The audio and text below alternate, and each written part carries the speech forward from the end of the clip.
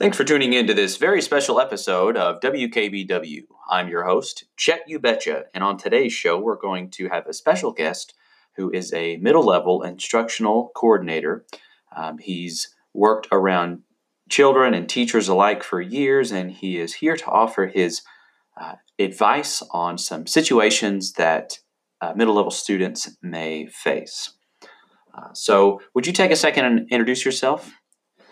Sure, I am Jim Gemstone, and like he said, I am an educational coordinator, and I'll be talking about several issues that is faced by a particular student I know, and we'll just use the name Jenny to protect her true identity. All right. So how today is going to work is it's going to be broken up into 4 separate segments. The first will cover some of the cognitive, intellectual well-being aspects. The second will be covering some behavior. The third will be covering the social, emotional well-being of middle-level students. And the fourth session will be about fostering some positive relationships in the classroom.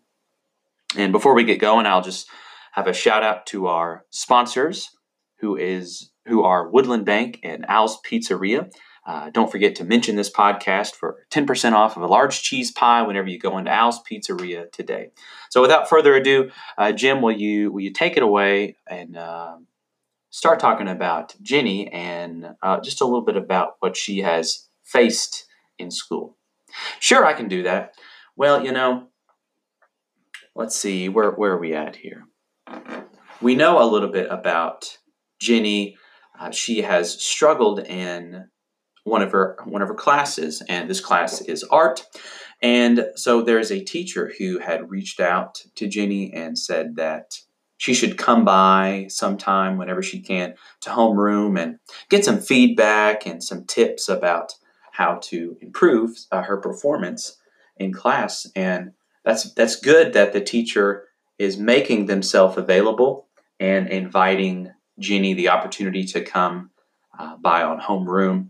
But also, it's good to know that feedback should be timely and accurate.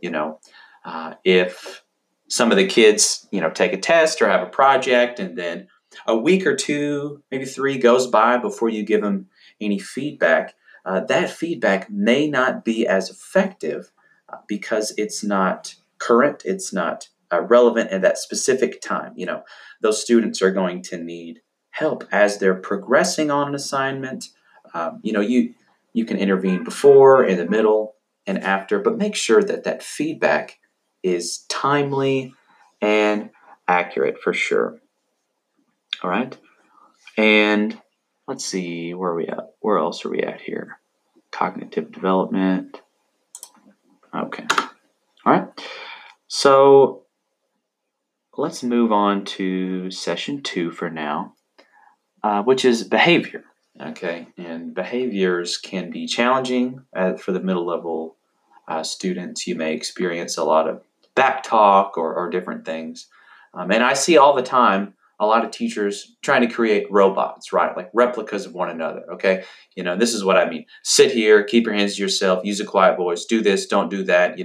I see a lot of these teachers that may just try to stop behaviors altogether. And, with Jenny, we have this case where she slaps a girl, right? They're having an issue over a sweater. So she goes and, it's not over the sweater. It is, Jenny slaps Mary Catherine Kelly for saying something mean about her brother, okay? And, maybe how the situation was handled, the teacher said, hey, don't hit. Hitting's wrong. We don't need to do that. But maybe instead of saying that, we could address the situation and view Jenny as a student who's very passionate. Okay, Jenny, I understand that you're trying to stand up for your brother. That's good. That's a good trait to have. And you should always stand up for the people you love and the people around you. Okay, but there's a right way to stand up for someone and there's a wrong way. Maybe we could ask Jenny what she could have done differently. Let's explore some options together. Okay. Middle level students they like to explore. So work with Ginny, explore some other options that she could use to solve this problem. Okay. We also know Ginny has a couple of siblings. All right. So let's think about sibling interactions and how these affect her at school. We see that Ginny is pulled out of class sometimes to go help her younger brother, right? She's like coming in to save the day, but she may not view it as that. She may view it more as an annoyance. But what we can do in these times is nurture this caretaking personality that she has. Tell Ginny that you noticed that in her. Hey, I noticed that you're taking care of your brother. I noticed that you're a caretaker. That is such an awesome thing to do. Let's fan that flame in you and, just continue to encourage Ginny to be that caretaker. All right. And that can help her have a positive mindset too, because she may not view it as her being a caretaker. She may just view it as her, oh gosh, I've got to go save the day again. Let me help my little brother, but that can kind of help her personality. And we also know that with her older brother, there's the pressures of going and doing something crazy and wild and wacky, and what we can do, the teachers, they can encourage her to recognize the difference between right and wrong and choose to do the right thing, even when the right thing is not cool, and help her choose to do that right thing. Okay. So let's move on to the third session, the social emotional well-being of Ginny. Okay. So we see that there's this interesting relationship between Ginny and a friend that she has. Okay. And there's a shift between they're friends and they're not friends. They're friends and there's not friends. And there's some unspoken issues between the two regarding why they aren't friends anymore. Okay. And so it may create some awkwardness and some tension in the classroom. So what educators can do is remind kids up front, hey, this is a safe place. Okay. This is not a place where people are going to be, mean to you or, hurt you. Like in the classroom, you're safe, you're loved, you're cared for, and offer yourself as a mediator or, refer them to the counselor and inform the counselor what's going on so that there can be some sort of mediator between the girls and ultimately work through what's going on. Because, they're best friends and then they're not. And it can just help them, to be good friends again. All right. So about their social and emotional well-being with Ginny, some of her purchasing decisions, she buys a lot of makeup, she spends a lot of money on her hair, so she's very concerned with her self-image.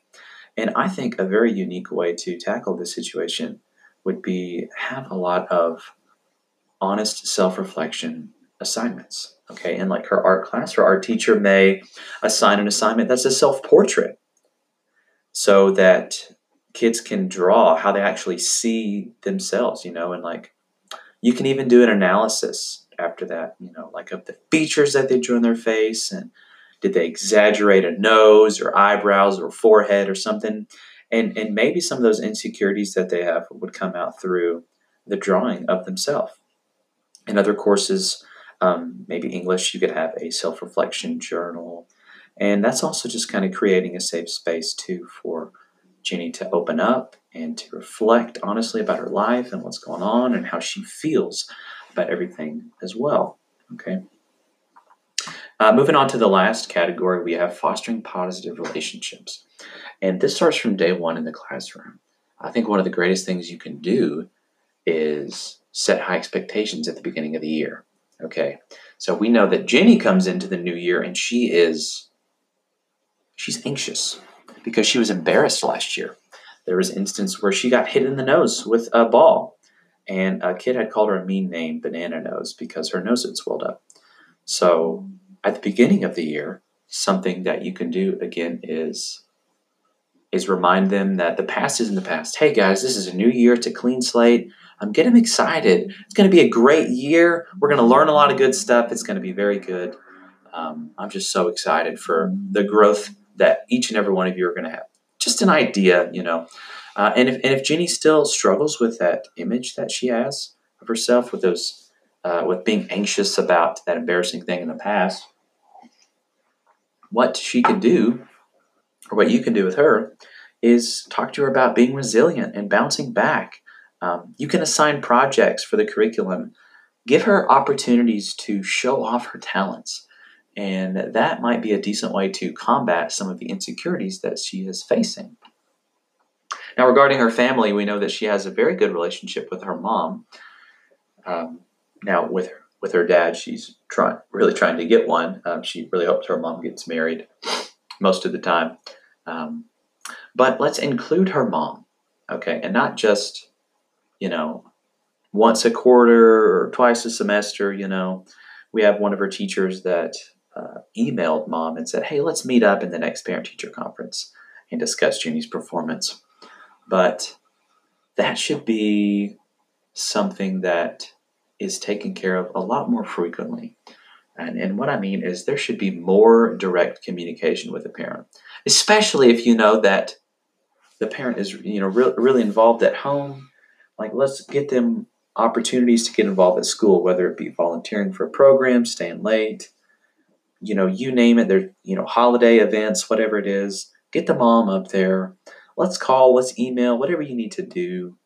Set up some sort of system that you can consistently contact the parents and keep them involved about what's going on. And that's just another way to help, parents take ownership of their children's education as well.